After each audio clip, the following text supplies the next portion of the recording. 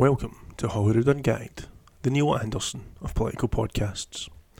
Season 6, Episode 12. I am your host, David McClement, broadcasting from the Blantyre Free State, and this week we have a bit of a change to the regular format. We'll be having a kind of end-of-year review with some other members of the Ungagged collective, interspersed with a few unhinged rants from me about some recent news that got under my skin. So now that you're all thoroughly tantalised with that description, let's start with a rant, I think. And let's get ungagged. It's a while, and it was nice to hear you smile. Dream a dream, 'cause you'll never die. The stars will never overtake the sky. Life has its turns and it takes a while, and it was nice to hear you smile. Nice to hear you smile.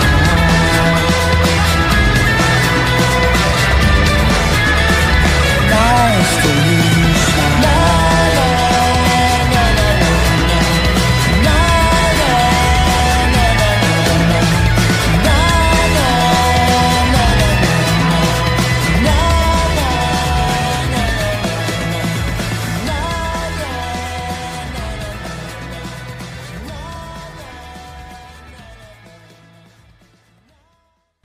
This first topic is simply titled Starmer Loves Thatcher.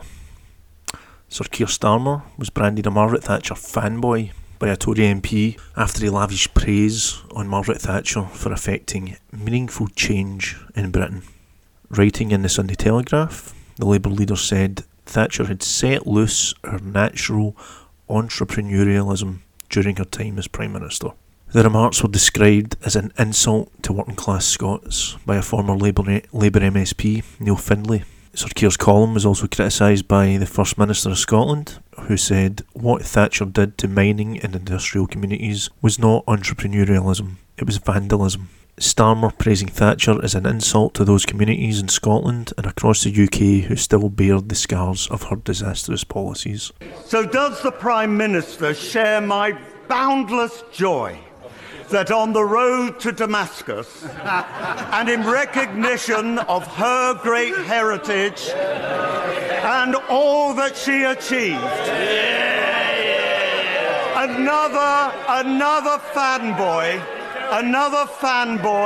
has joined her great belief, the leader of the opposition. And that's the thing with Thatcher.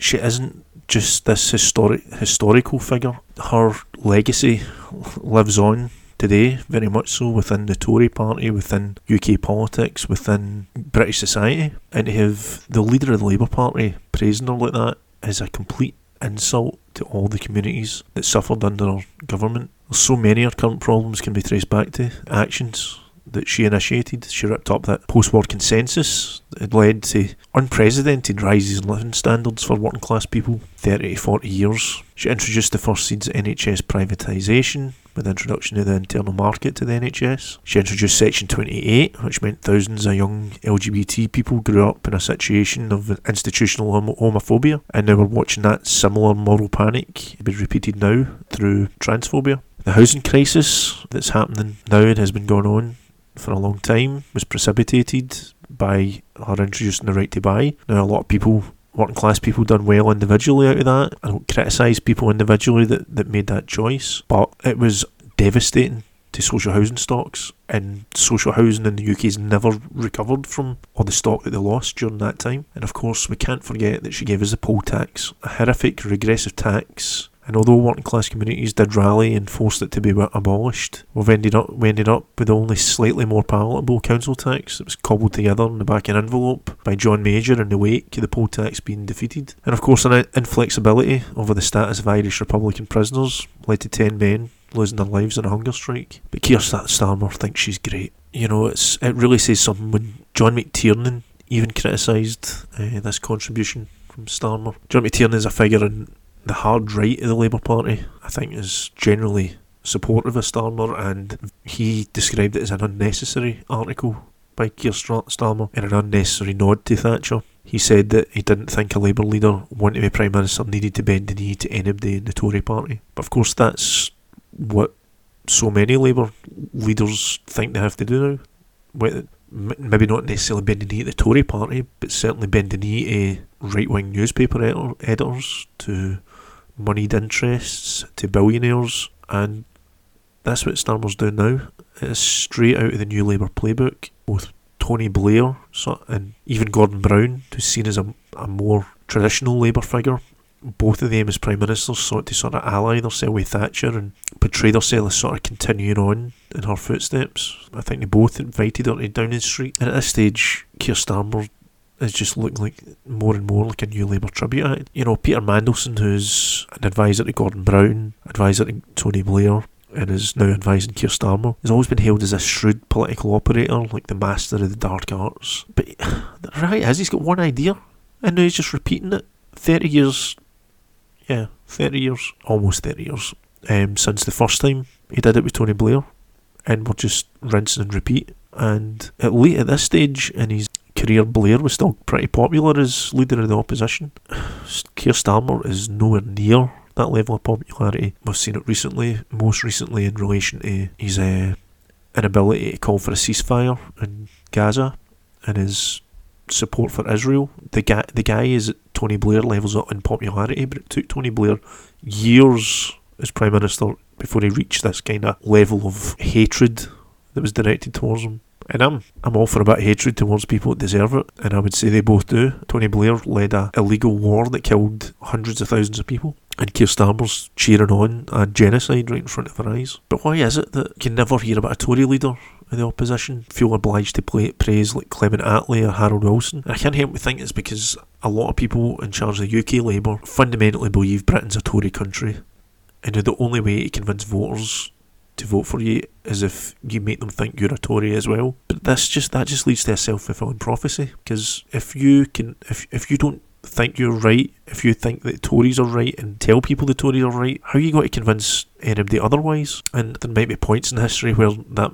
might work temporarily, but if you just perpetuate the idea that Tory ideas are the right ideas, eventually they'll go back to the real Tories. There was some more comments from Labour figures critical of this. Monica Lennon, Scottish Labour MSP, said that Thatcher's legacy still haunts us, with many problems facing the UK today rooted in political and economic decisions made in the 80s. Whole communities destroyed, turbocharged inequality and mass unemployment. Lessons still need to be learned. And the heat even gets so bad that Anas Sarwar, who came out and said that Margaret Thatcher destroyed communities across the country and that she decimated Scotland. Well, here's an idea, Anas. Why don't you have a word with your boss? Tell him that, and ask yourself why your boss, the guy you work for, why is he praising a woman that you think decimated your country? You know, make it make sense to me. Tonight I'm being joined by the other VW, Ungagged's warrior poet and Sky's mammy. It's Val Waldron. Good evening, David. I'm glad that Sky woke me up. I was having a wee nap there, but here we are. When you messaged me, I was confused with your emoji when you said that you'd fell and then you'd a wee sleeping emoji.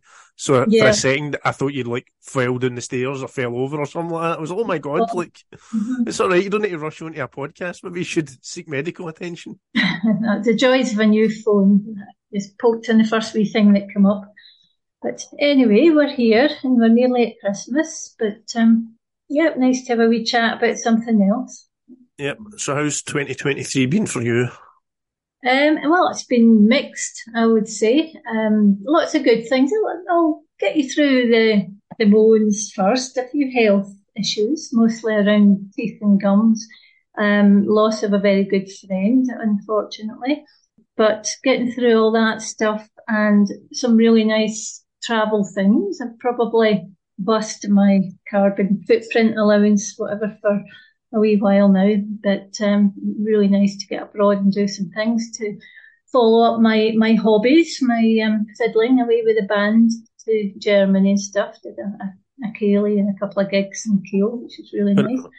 In Kiel, did you say? In Kiel in Germany, yeah. That's in the north of Germany, isn't it? That is in the north. We've been before. I remember that from, I think it was standard grade history and the Kiel Canal. I remember them talking about that. Yeah, it coincided with some huge Northern European boating festival, apparently. It was boiling hot. It was lovely, very lively, so that was really nice. then back to Italy, to Barga, where we were the Scots-Italians reading some poetry, which was lovely. So we've all the hobbies coming out, and some walking in the Alps, some nice bucket list stuff. Nearly everything accompanied by terrible, mostly Ryanair issues and delays and problems and rip-offs, etc. But so it'd be nice to have a wee break from going abroad next year anyway. So, but anyway, yeah, interesting. Of all the criticisms of Ryanair, the only delays are the one thing that I've never really had with them. Oh, is that right? Uh-huh. Well, I'll just give you a wee warning to everybody out there. Be very careful if you use a shortened name, such as I do, like Val, that you've got the same name on your boarding pass, because I had Valerie on my passport and it cost me an extra £220 in the end, plus a few more extra hassles, and a feeling as though I was getting sent to prison by some of the people on the ground as well. Not very nice. I had a similar experience, but it actually was, I was panicking before it, but it actually was fine. I was going on a stag night, and the guy that was organising it is the one that booked the flights and arranged all that. Now, my second name is McClement, as everybody listening might be aware, and it's spelled MCCLE. But when he handed me the boarding pass, I noticed one of the C's was missing. So it's MCLEMONT. And I was like, oh, this is going to be a disaster. It's Ryanair. You hear the stories. I thought they're going to want hundreds to change it. And the guy was saying, well, we just chance it. And I was like, oh, I don't know about that. Maybe I think we'd be safer just fessing up when we get in. So we went in, and the woman took it, looked at it, and was, we'll sort that, and printed out a new one. Wow. I was talking to the guy at the other desk about what happened, and he went, did she print you another one? I was like, aye. And he went, she didn't charge you, did she? I was like, no, she didn't. He was getting angry on my behalf for something that didn't happen. Very lucky there, aye, because they were picking on people that had, some people were wearing backpacks like elephants, but if they got away with it, but anybody pulling a case on wheels was getting sent away and charged as well. They were having a few days of it. So yeah, that's the one I remember clocking that if you're a backpack, you didn't need to worry about them kind of looking too closely, because they kept an eye on people that had the trolley cases sort of thing. Yeah. So there we are, the bad and the good. What about news stories? We are a topical news podcast. So what's the main news story that you remember most from 2023? Yeah, it's funny this one, because anybody that's ever kind of read any of my writing or Ungagged, they see I've got this kind of eagle eye for the bigger picture, and it's maybe not so much what news story, it's just a general trend that has really hit me this year. It's like the genie is out the bottle, and if you want to focus in on something today, I noticed, as others did, that there will be no appeal against the Section 35 about annulling the Gender Recognition Act that was passed last year. It just feels like another step towards, if you want to be kind of dramatic about it, fascism, if you like, or just kind of handing something to Westminster on a plate, just things getting a wee bit out of control. And it's like, during the last year, I suppose, we've seen the things happening, like that's one thing, and like we're on a slippery slope where anything goes, really. There was also the warnings around the bottle returns, what do you call that? Bottle deposit scheme. The bottle deposit scheme. And just this feeling that, this is not going our way, but also just this openly populist agenda coming up everywhere. Our cute and cuddly Radio Scotland and a lot of our news outlets are just sort of this like tirade of populist rubbish against the Scottish government, quite often unopposed. And like, I think obviously we're all going to be thinking a lot about what's been happening with Nicola Sturgeon. Just gone for her, basically. We don't know the outcome of that yet, but I think when they can demonise Jason Leach, that's quite an issue, really, isn't it? So things just seem to have kind of opened up.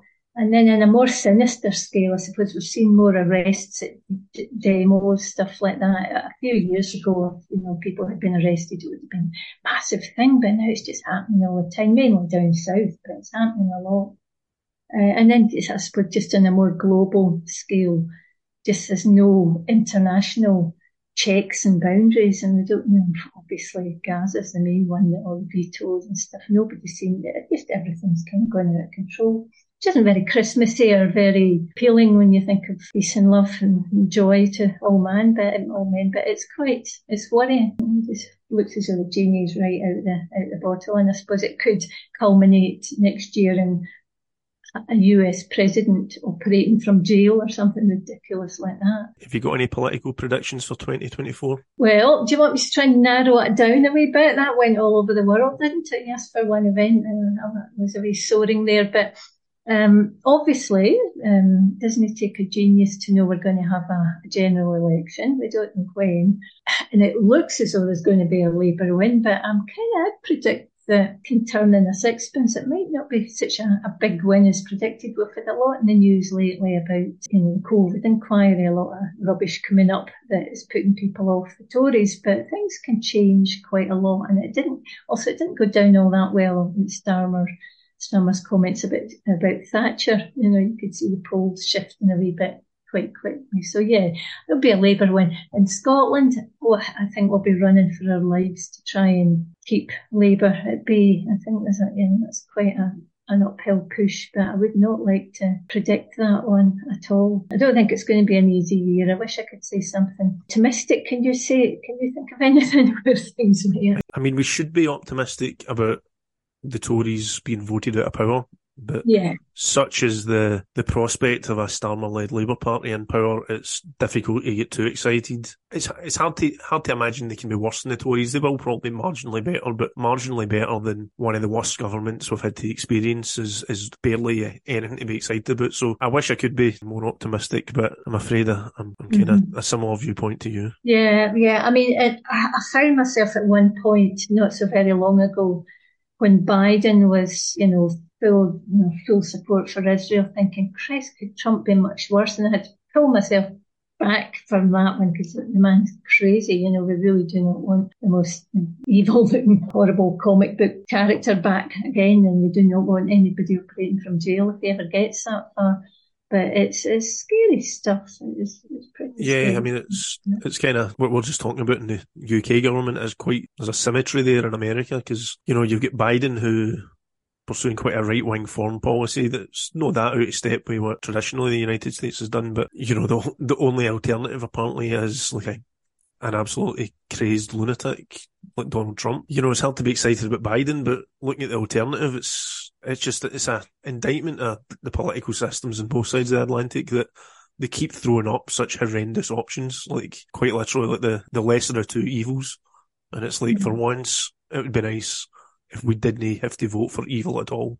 It'd be quite a novel concept. I just don't know what's happened. I mean, of all the humans on the planet, why have we got these people?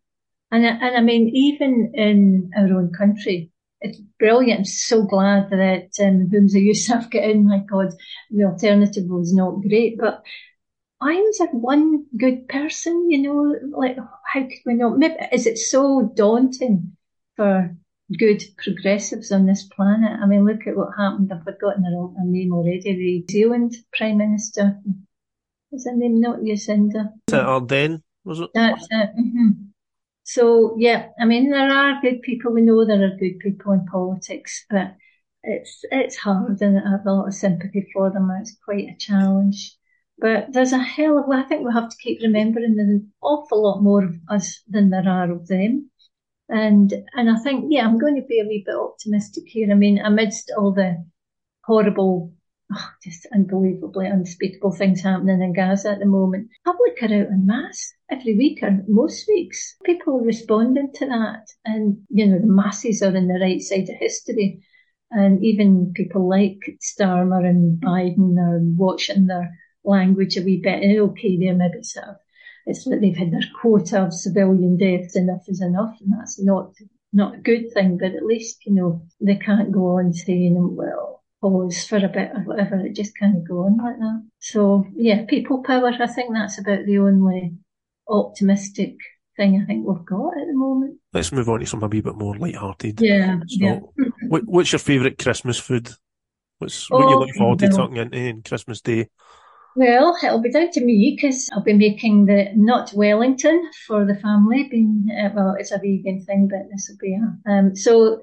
Since we've been making not Wellington since the 70s, I think, or 70s or 80s, when it was fashionable then, when Wellingtons have come back into fashion again. So yeah, we'll be having that. My wife loves Wellington. All right, what kind of Wellington? Beef Wellington usually, Yeah. but we've got a venison Wellington because we couldn't find any beef. It's quite hard to find. I think I saw a mushroom Wellington somewhere, but Lidl have got some interesting looking Wellington. I think that's where she got that. I was in Yeah. Asda and I couldn't see any at all. Yeah. And Mike will be making, my husband will be making a nice frangipane thing, so that'll be nice. But I can't say I have deprived myself. I've just helped, well, others have helped me put away a big tray of tablet, which is something that I've been making for social occasions lately. So you posted a picture of that and I immediately messaged you just to let you know what a big fan I am of tablets. So Well, there's 5 bits left, but I won't taunt you with them. If I could shove one through the screen, I would. But well, it's my birthday next month, so if you're making another batch, I'll not say no. right, okay. If you're anywhere in the area, we'll get you some. But yeah, What about your favourite drink to toast in the new year?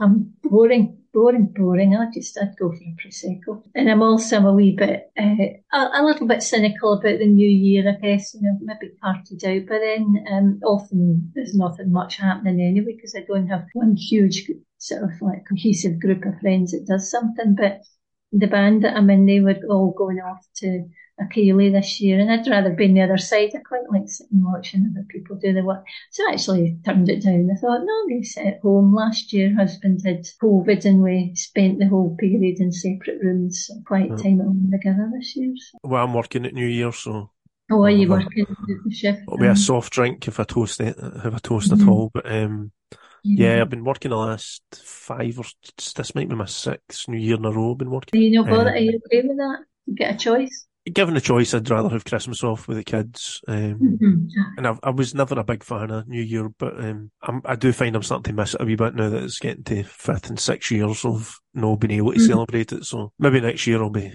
in a different situation. You're bidding early, but you'll be your kids will be well wound up now for Santa, are they? Oh, they've been absolutely wild. A couple of them have just gave up sleeping the last 2 nights. It's just been, me and my wife are frayed at the edges with them. So hopefully they settle down. What about the wee boy, Matthew? Does he know about it all yet? Yeah, well, his nursery had a party today, so he got to meet Santa, and apparently he was terrified. Oh, yeah. The shame, Was running and hiding and wouldn't even look in Santa's direction, according to the staff. So it's the white gloves. I see the little kids with these white gloves round about them. I think, oh, that's no right. What a shame. Anyway, thanks for joining us, Val. And yeah, pleasure, David. Merry Christmas and a Happy New Year when it comes. You too. You too. The next topic in my agenda this evening is the Elgin marbles, or the Parthenon marbles. Diplomatic row has broken out between the British and Greek governments over the Parthenon sculptures, also known as the Elgin marbles. Removed from Greece in the 19th century by British diplomat Lord Elgin, who later sold them to the British government, the Greek Prime Minister Kyriakos Mitsotakis was due to meet Rishi Sunak in London, but Number 10 cancelled the meeting at the last minute. He told reporters he was deeply disappointed by the abrupt cancellation and rejected an alternative meeting with the Deputy Prime Minister. The cancellation came a day after Mr Mitsotakis told the BBC that the marbles should be returned, as having some of the artefacts in London and the rest in Athens was like cutting the Mona Lisa in half. Before I get started on this, I want to make a confession. I was way older than I care to admit before I realised that the Elgin marbles were statues and not actual marbles that you play with, like the marble game, like the wee balls basically. I'm not sure when it exactly that dawned on me, but I was a bit embarrassed to think, and I was just glad that I never actually said it out loud. Although now I'm saying it out loud in a podcast, so I don't really know what the point of that is. The main point is the British government should be returning these artefacts. The British Empire took different artefacts from all over the world, and it was because they had this superiority complex that they thought all these cultures were backwards and they couldn't be trusted with their own cultural heritage. And to be honest, when you dig into some of the statements for the government about this, some of the statements for the British Museum, I think they still think that. They know now know to say that bit out loud. But deep down, there is still this arrogance that they still have this idea that they're safer with them because they're civilised, and by extension, they're implying that that other cultures, other peoples are not civilised. I mean, to me, the legal argument's irrelevant. I mean, the UK government's position is that Lord Elgin obtained them legally and sold them to the government. Now, that is disputed. Greece was controlled by the Ottoman Empire at the time, and the modern Turkish government, that's a sort of successor state to the Ottoman Empire, has never been able to find a record of the sale in any of their archives. But even if there was a bit of paper, would a British lord probably bribing some low-level Ottoman official really make this okay? I mean, he says he was trying to save them, but one of the ships transporting them sank. I mean, it was a miracle that they were recovered. I mean, these things could have been lost to humanity forever, and that all because of the benevolent Brits that were convinced that they were saving them for posterity. You would think that the UK government would be trying to make friends at the moment. You know, they've alienated everybody over Brexit, but here they are, getting into a spat with Greece over some statues. You know, would it not be much better to make a gesture of reconciliation, to hand these back, and to build a new relationship, a more positive relationship with an EU member state, since Britain is a bit potty on Europe as a fart in a spacesuit? But the UK government just can't seem to get out of its own way. You know, they have this arrogant mindset that they can't shake, and a lot of the stuff around Brexit was delusions of empire that some people just seem to want to hold on onto. And I must admit though, you've got to admire the brass neck to rename the statues after the guy that stole them. I mean, that is the most British thing I've ever heard. Our sponsor this week is Sense of Nature Pet Service, based in central Scotland. Sense of Nature gives you a hands-on, personalised experience with a variety of exciting creatures, from snakes and skunks to tarantulas and turtles. Sense of Nature has something for everyone. They offer sensory sessions, one-to-one and group sessions, educational encounters for children of all ages, and they are available for private events upon inquiry. Animal welfare is at the forefront of everything they do, and if appropriate, a risk assessment can be carried out at no additional cost prior to your booking. To get 5% off your next booking with Sense of Nature, quote Holyrude Ungagged 5 at time of booking. To contact Sense of Nature, you can do so by email on sense.of.natureinquiries@outlook.com. You can also find them on most social media platforms by searching for Sense of Nature.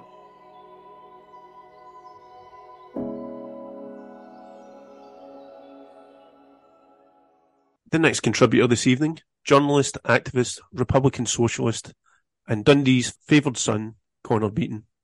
If I had more time, I would have added mulled wine enthusiast. I'll get to that. Thanks, David. Hey Connor, how are you doing? How's things? Yeah, pretty good. I'm looking massively forward to the year ending. I've got one half day of work left, but before I'm off till the 4th of January, and I couldn't be happier about it. Oh, it'll fly in. So the first question was, how's 2023 been personally? But it's sounding it's not positive then if you're looking forward to ending so much. Nothing naturally wrong with the year. I'd actually say it's probably been a pretty unremarkable year for me personally. I think it's just every time it gets to this time of the year, I just can't. Everything's downhill. I can't look forward to anything more than it ending. Probably the most significant thing I did this year was the drive. So I've been taking lessons pretty much every week since April, and I've not sat my test yet, but it's going to be early in the new year, basically as soon as the DVLA can actually find an examiner for me. Feeling pretty good about that. So is this your first attempt? Yeah, so I've never driven at all before I took my first lesson in April. I feel like age of 27, probably about time that I got there. And my partner's been pushing me like mad for years now to learn to drive. I'm pretty happy that I'm finally just about there. And I had a test originally scheduled for October and it got delayed because there was just no chance of me passing it. But I feel pretty confident now. Well, I hear all the best people take five attempts. I only learned in 2015, so I was like in my 30s, so you'll be ahead of me if you're successful next year. But I did originally take lessons when I was 17 for like a year, sat my test 3 times and gave up. My heart was never really in it. It was everybody else around about me kept saying, oh, you're 17, you need to learn to drive. So I really resented getting up my Saturday morning to take my lesson every week. And I never really particularly liked driving. So after the 3rd attempt, I was not going to persevere. Well, see, I'm not keen on becoming a motorist. I never really wanted to become a motorist, and I'm still a public transport enthusiast, but it's just an unfortunate reality that there are places where you really need a car to be connected. And we've been thinking in terms of like every time we've moved house and we rent, so it's inevitable we're going to move again. It's such a nightmare if you can't drive. If you're thinking about going on holiday, just doing a weekend break, it's a nightmare if you can't drive.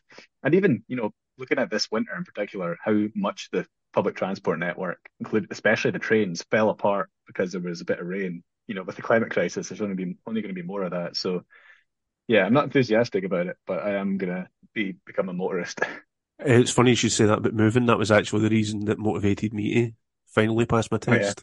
My flat that I lived in before I lived here was in a main street, so it was in a bus route, and there was a train station at the end of the road, so it was perfect. So I had no reason to drive really. But when we were moving house, we had already a lot of sort of things we needed. Like my mum was moving into us for caring reasons, so we needed like things that were appropriate for that. And we're thinking, well, with kids, so maybe a garden would be good.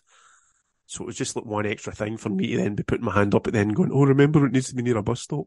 Yeah, I well, thought, to be right. honest, the amount of time I walk to the shops and have to lug back all of our big shopping in one go, and I'll look forward to eventually being able to pick up shopping by car. I tend to do that now, but if you don't pass your test, have a baby because the buggies are like brilliant. So there's There always we go. options. I'll pitch that to the other half. Particularly since the self-scanners thing came in. You just scan it and put it straight in the bottom of the buggy and that's you. I'll get a comment from somebody now saying, oh, you should boycott these scanners, they're taking people's jobs. You have to support workers, but just pretending technology doesn't move on doesn't work either.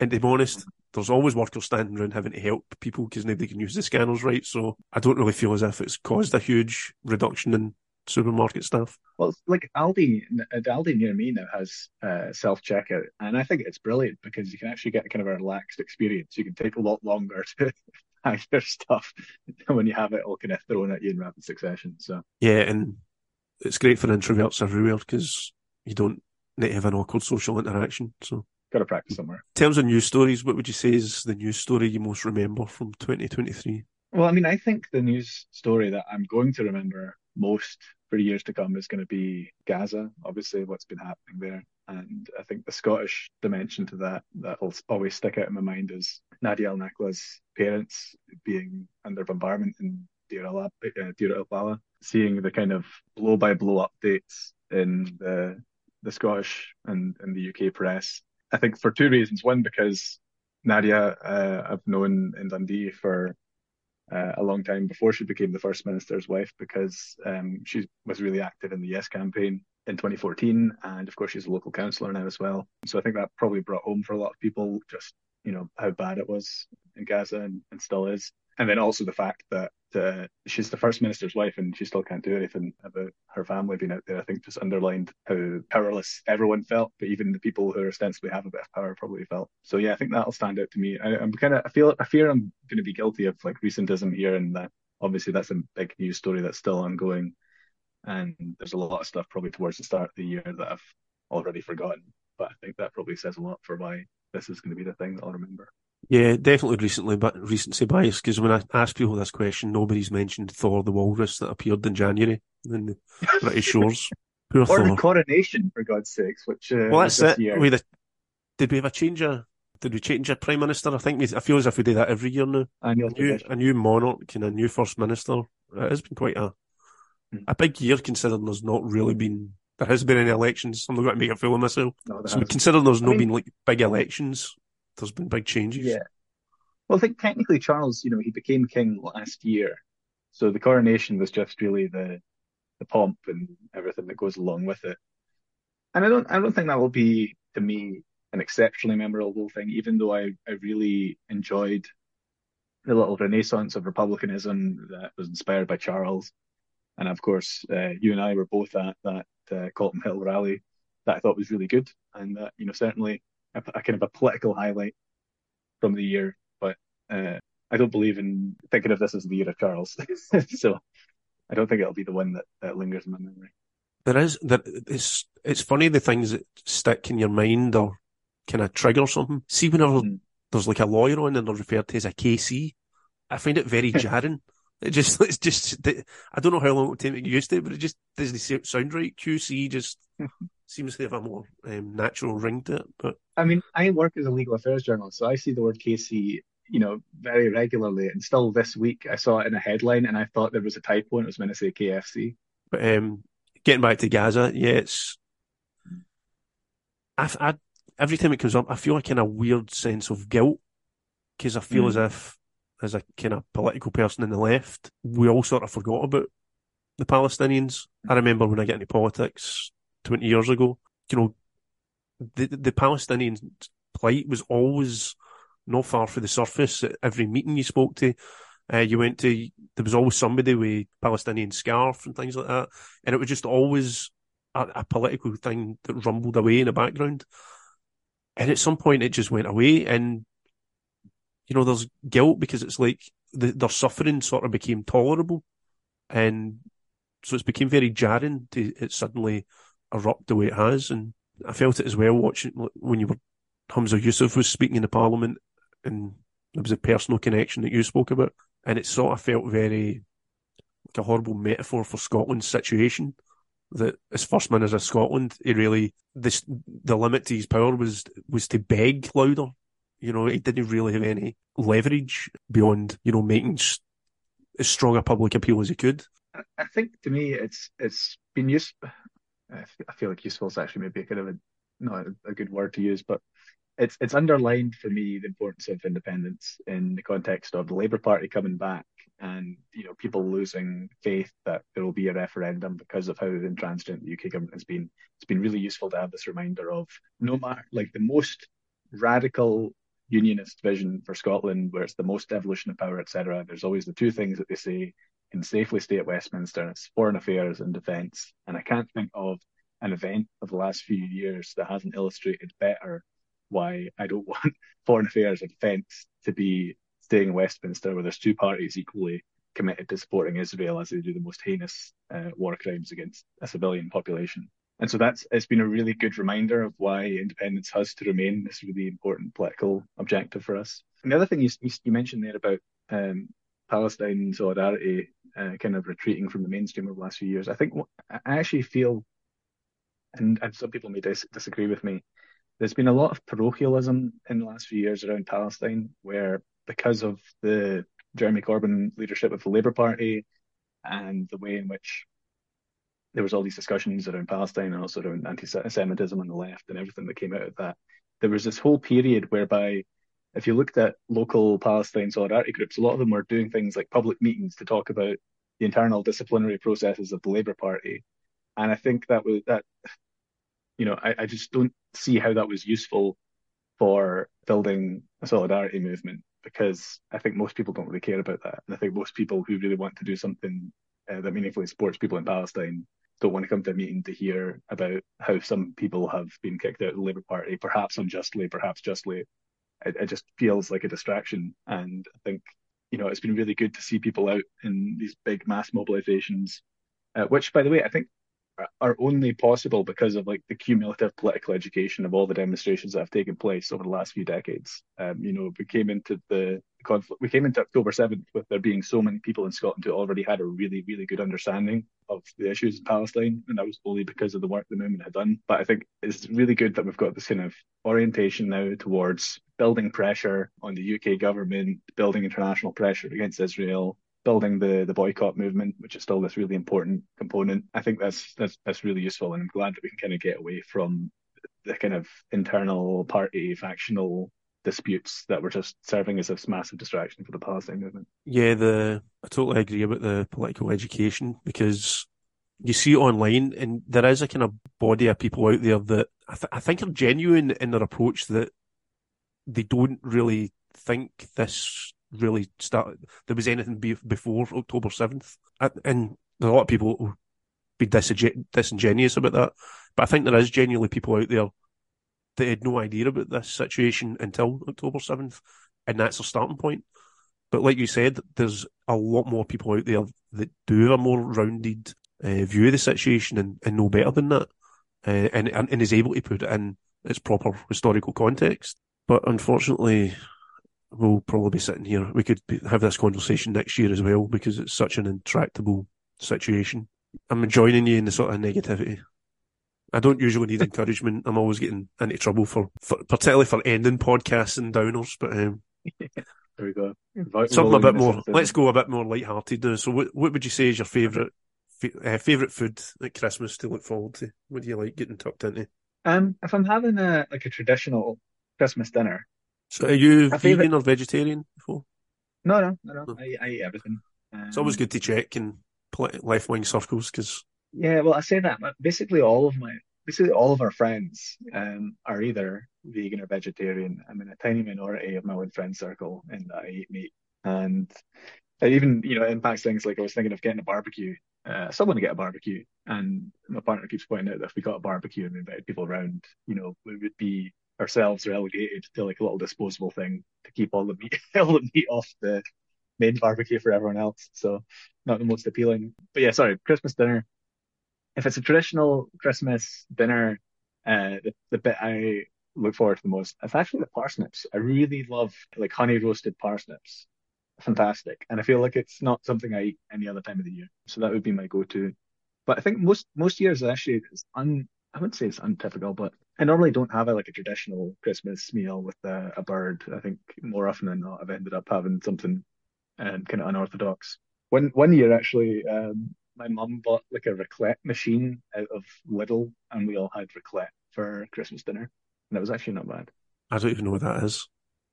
It's like so like raclette is like a type of cheese, and the raclette machine is basically like a grill where you get like a little pan and you put like an assortment of meats and veg on it, and you put cheese on top, and then you put it on the grill so the cheese all melts. That sounds pretty good. Sounds like Yeah, it's pretty good. middle class cheesy beano. A cheesy beano? I've never heard of that. You don't know what a cheesy beano is? It's That's like from Dundee. Sounds like it should be.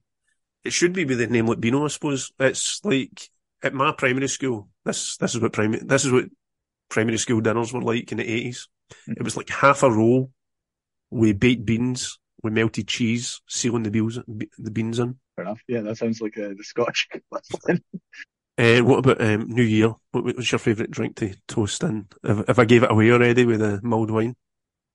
Yeah, you're looking at it, David.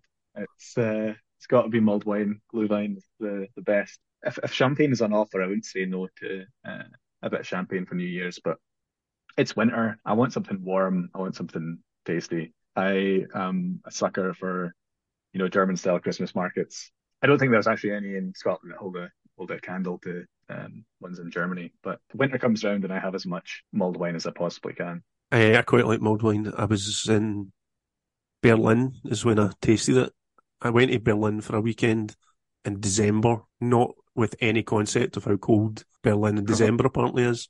So me and my friends were running from sort of Christmas market to Christmas market, desperate to get another Glühwein to just heat up and try to survive. Would you get it with a shot, or do you just have it by itself? I didn't know you could get it with a shot, but I would probably, if that was on offer, I would have said yes, but I don't think it was offered. The massive cinnamon stick sticking at the top. There's also another thing, I can't remember what it's called now.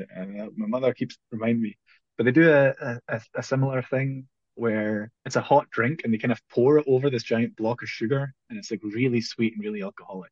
Sounds right up my street. Never heard of it, but it sounds right up my street. They do it the same stalls that they do mulled wine, but I only had it for the first time last Christmas, and let me tell you, really, really good. If I ever remember what it is called, I'll tell you.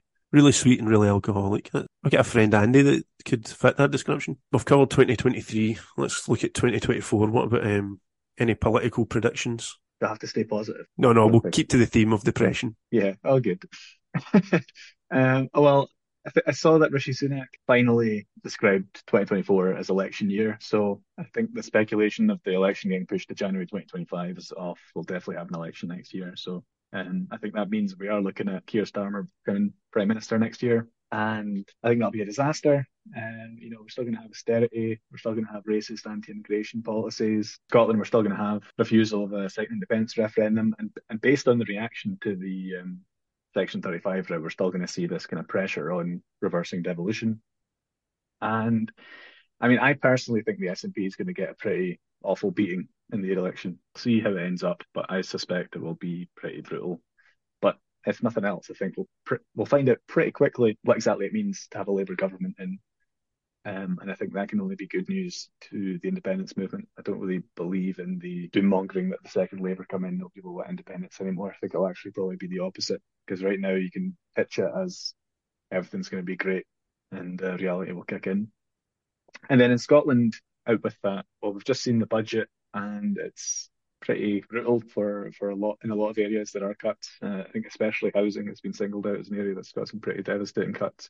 So I think we should probably brace ourselves for a big round of public sector strikes in local councils in particular. You know, we already saw some this year in terms of like schools and nurseries. But if we have compulsory redundancies in any councils, and if we have major closures like schools or libraries, then I think we could be looking at a lot of industrial action. And quite right. I think if any council workers are coming out and strike next year, I'll be standing with them, obviously supporting them. Even though, you know, times are tough, the Scottish government, I feel, has there's so much cash sitting on the table in terms of tax raising powers that haven't been used. You know, there's a lot of discussion about how we should be taxing wealth, for example, through land value tax. And it just doesn't seem to be happening because we're having this weird conversation now where you raise tax and over people making over £75,000 and it's treated like you're punishing the little guy. That's going to be a huge theme next year, I think. So we're going to see austerity kind of back in force and hopefully a trade union movement that's willing to meet it. Yeah, there's been some absolutely willful ignorance about how tax codes work online today. I think it was the National put out like a debunking thing saying you're not going to get 45% of your salary taken off you just with this announcement. Yeah. I mean, I can't get my head around it because it's not like people don't pay tax and should have a reasonable understanding of how it works. You know, they look at their paycheck. So I don't get why people are so easily bamboozled in this. Maybe we should have a diagram and a pay slip or something. Instead of just having a line that says you've paid this much in tax, it should be a pie chart or something so people can understand. I don't know. But it's so funny to me seeing people kind of tying themselves in knots saying, well, if you imagine this hypothetical scenario where all these 5 things are true, then your very modest £100,000 salary won't actually be that much, you know? It's ludicrous. And I mean, it's also ludicrous to look at historically what income tax rates were in the UK. And as recently as Thatcher, you know, you could have top marginal income tax rates that were closer to 80% than 50%, and yet people are freaking out about what we've got now. I always sort of console myself though when there's these kind of freak outs that when it gets implemented and people realise that suddenly they're not going to be losing any more money, or if it is, it's very marginal, that people will calm down and it'll be a short-term sort of reaction and panic. The weird thing is it doesn't seem to stop it happening the next time. I guess we're just stuck in that cycle. There's a point that's been made quite well, that discussion of all these high earners are going to move to England. I think the point's been really well made is like there's not really many circumstances in which you'll save money by doing that, because the cost of housing is so much greater there. So many other costs, and especially if you're a parent, you've got kids that are going to university, etc., you're just going to lose out so much by doing that to save a few £100s. But it's occasionally come up. I know that there's some senior Scottish lawyers who have said that they'll move over the border. And I think, you know, the government should be more combative in challenging these people. I think, you know, if you're talking about a senior lawyer skipping over the border to save tax, I think we should introduce a rule that just says if you don't live in Scotland, you can't practice in the Scottish courts. If you want to move to Berwick, that's fine, but you'll have to build up a practice in the Berwick courts and see how well that does for you. And also, we put too much stock in it. It's very easy for people to say, oh, well, I'll just move to England then. It's easy to say that, but how many people actually do it? How many people, every time an election cycle comes round, how many rich Tories say, oh, if a Labour government come in, I'm moving? You know, they're still there saying the same thing 5 years later. People do not move to save a wee bit of tax. The only people that do that are the mega rich that don't really live in a specific place anyway, and their change of address is really just a paper exercise. Before we finish up, I need to get you on record with your New Year's resolutions so we can hold you to account. Are you a person that normally makes resolutions? I kind of half-heartedly make a resolution. I mean, it's to the point where I couldn't tell you what my resolutions were last year, if I even had any, or the year before that. And, you know, all the typical ones apply. You know, I want to be saving money better, I want to be exercising more, etc. But I think the one that I would actually really like to commit to, and that you're welcome to hold me to account to, is that I want to write more in the new year. And I should clarify, because I am a full-time journalist, I mean writing for not getting paid for it. You know, writing about politics, writing about the lettering for the independence movement. something I really enjoy doing. I think it helps me work through my own thoughts and things. And I'm on the editorial board of a socialist magazine called Heckle. I want to really, I want to write some more for that, and I really want to take the time to, maybe go and visit people in different parts of the country and find out what's going on there. Hopefully, I can get started on that early in the new year. Well, Ungagged will be happy to publish too if you're willing to pick up your pen. Well, thanks very much, Connor. It's been great talking to you. Thanks, David. Have a good Christmas and Happy New Year when it comes. A Merry Christmas and Happy New Year to you and the whole Ungagged team as well. The next item on the agenda this evening, there has been a change to the immigration rules in the UK. The UK government has introduced measures it promised would deliver the biggest ever cut in net migration after levels soared to a record high. Home Secretary James Cleverly announced a 5-point plan to curb immigration, which he said was far too high. The changes include hiking the minimum salary needed for skilled overseas workers from $26,200 to $38,700. Mr Cleverly claimed 300,000 people who were eligible to come to the UK last year would not be able to in future. The minimum income for family visas has also risen to $38,700. In a statement to MPs, the Home Secretary said migration to the UK needs to come down and that there has been abuse of health and care visas for years. However, crucially, health and care workers, who account for almost half of people on work visas, will be exempt from the increase. I mean, even before we get into the detail of this, it's just this thing that is becoming just accepted in UK politics, that immigration is negative and is bad and is something to try and stop or mitigate. Immigration is natural. Every country in the world, every civilization, going back to the dawn of time, has had migration and people moving from one place to the other. That's how cultures evolve. That's how cultures change over time. It's not a static thing, this idea that people cling to of how their world or their country is meant to be, and lament the fact that it's different to how it was 50 years ago. That is every culture and society in the world. Everywhere, ever, has always changed over time. And the fact that nobody at the top of UK politics is willing to say that. They go through this same charade about trying to cut immigration numbers just for the sake of it. I mean, this is the most anti-immigration government in decades, and yet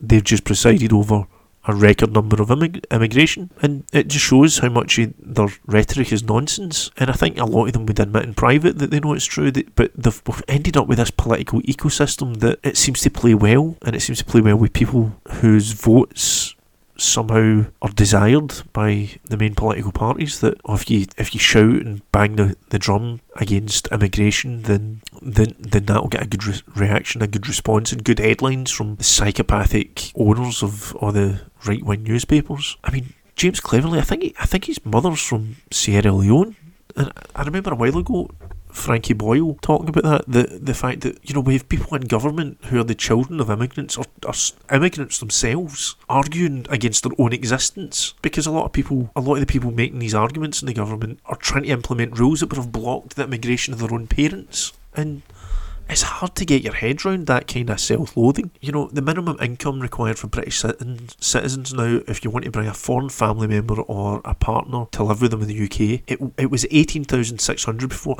Now it's $38,700 a year. And this is slightly different, because this actually attacks UK citizens as much as it's attacking immigrants, because people fall in love. People fall in love when they're on holiday. Maybe people are abroad. Maybe people are visiting here. And if people fall in love, they should be able to live their lives together if that's what they want. But now that will only happen if you're rich enough to make it happen. I mean, how many people earn $38,700 a year? Maybe to more than double the minimum income. It's sadistic.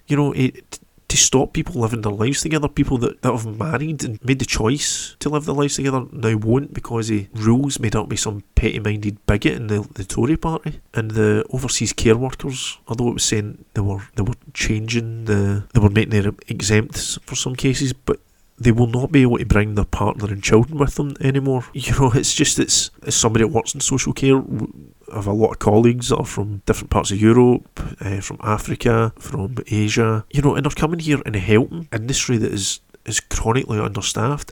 Look at any social care charity's website, and there will be a huge list of vacancies of jobs needing filled. So we need these people to come here to do their jobs. You know, that's not up for debate. So we're asking them to help us out, and then we're spitting in their face by saying, no, you're not bringing your family. You can come here, do the job, and then piss off, basically. Don't be thinking you're actually welcome here. Don't be thinking you can make this place your home. It's just... And then we're going to think, well, we're going to expect them to come here. Britain's not the only country that people can go to. You know, they'll go somewhere else, and there'll be care workers there, and they'll be caring for people there, and they'll not be caring for people here. So who's missing out there? It's not the would-be immigrant. It's the people in social care that require assistance, require help. They're the ones that are getting hammered now with these new regulations. They're also increasing the annual fee for visa holders to pay to use the NHS. It's known as the Immigration Health Surcharge. It was £624, now it's over £1,000. Why should they not get access to the NHS for free the same as us? If they're here and they're working and they're paying tax, they're already contributing to the NHS. And it just seems like it's just an easy...